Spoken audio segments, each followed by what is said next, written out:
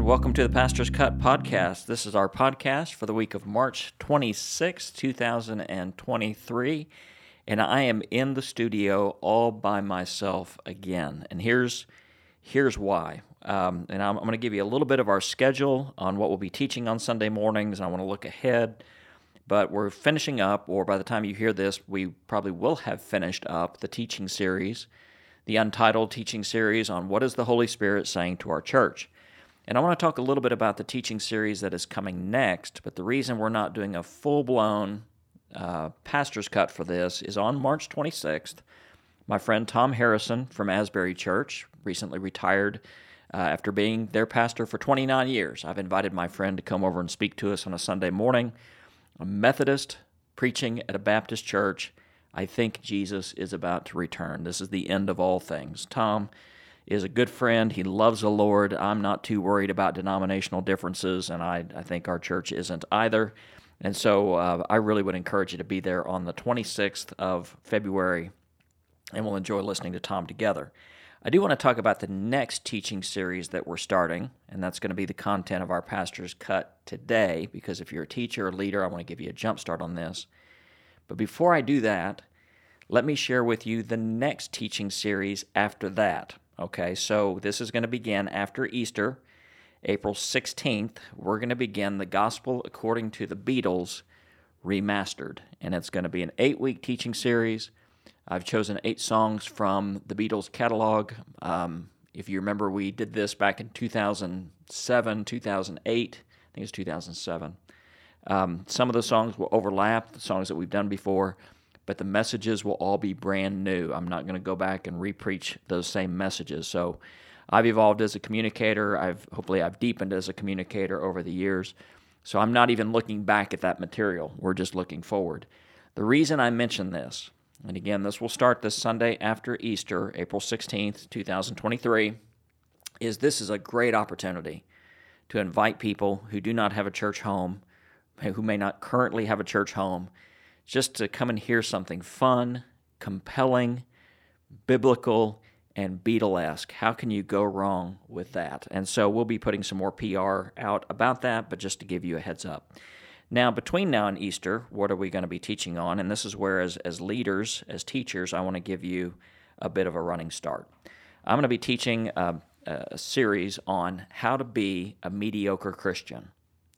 How to be a mediocre Christian. And that's an odd title, and I hope you know that it's a bit tongue-in-cheek on this, because if I were to actually teach seriously a teaching series on here's how for you to be a mediocre Christian, I would probably be fired before the teaching series is concluded if I advocated that.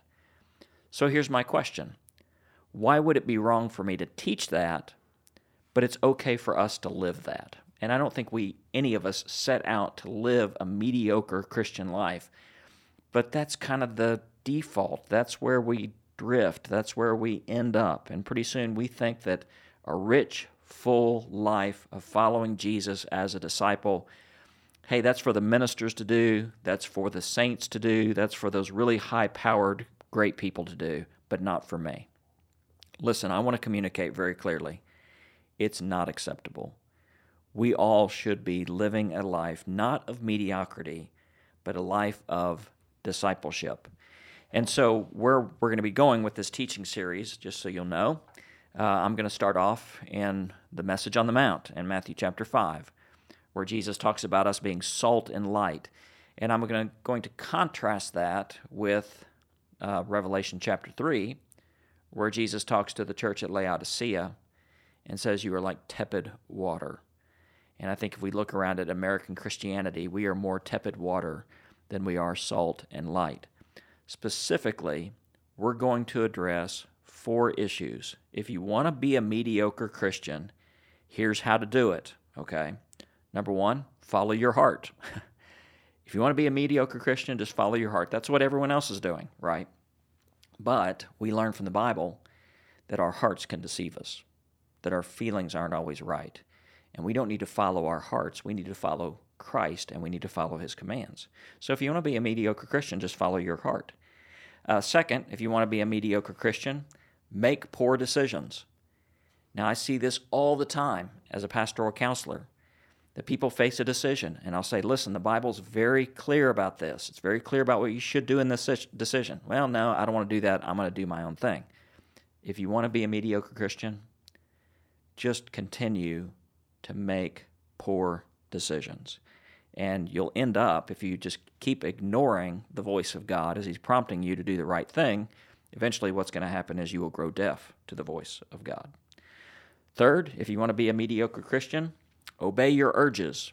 Hey, whatever you feel, just do it. And we have so many urges as individuals. We have physical urges for food. We have sexual urges. We have urges to accumulate. And pretty soon, we start idolizing our own body. Instead of our body serving us, we are serving our body. And many times we don't know we're a slave to it until it's too late. And so we'll talk about how we make sure we use our body to serve God instead of us being slaves to our bodies. And then finally, if you want to be a mediocre Christian, remain unforgiving. We've been around church long enough. We talk a good game when it comes to forgiveness. But when the rubber hits the road, churches are filled with as many grudges, with as many debts, with as many frustrations in relationships as anywhere else.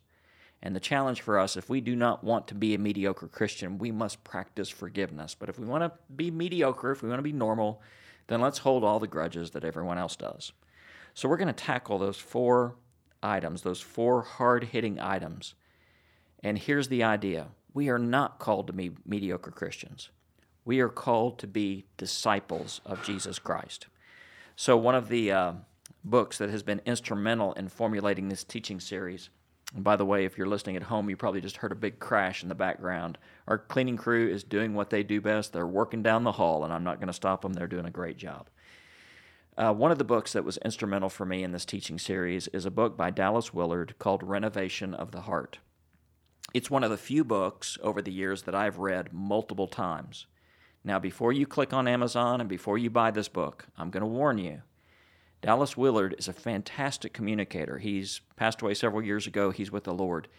But he's a plodding communicator, P-L-O-D. He plods along. He doesn't move from one thought to the next. He's a philosopher by training, so he takes his time and fully unpacks every idea. I say that because I find him challenging to read. However, in reading him, it's worth the effort. It's worth the agony to go through and to try to decipher what he is saying.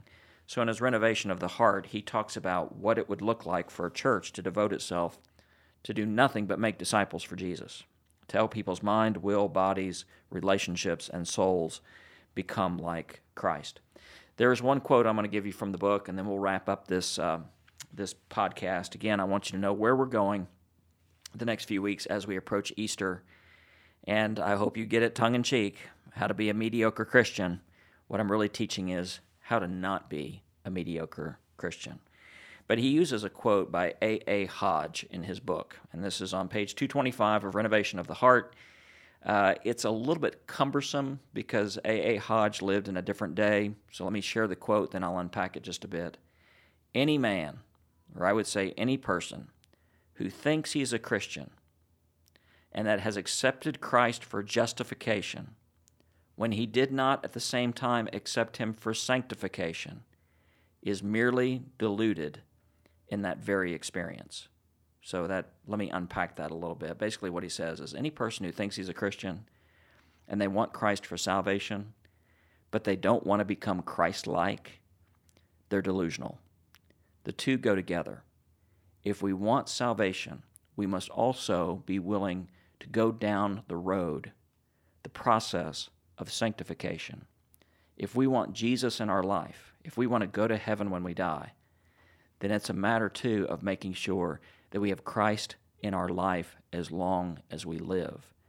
And if we want Christ, we must set out to become Christ-like. And that means being a disciple. And that means that we never settle for being a mediocre Christian. There's my inspirational talk for the day. That's where we're going the next few months. Let me encourage you as a teacher or a leader as we go into this next teaching series on how to be a mediocre Christian. This is a great opportunity to take stock in your own life, as I have in preparing for this teaching series, to say if there's any area of mediocrity in me, it needs to go. Okay, it needs to get out of my life because I should be pressing on, pressing into, pressing forward to know Christ fully, even as we are fully known. May the Lord bless you this week. May the Lord keep you this week. May the Lord's face shine upon you this week, now and forever. Amen.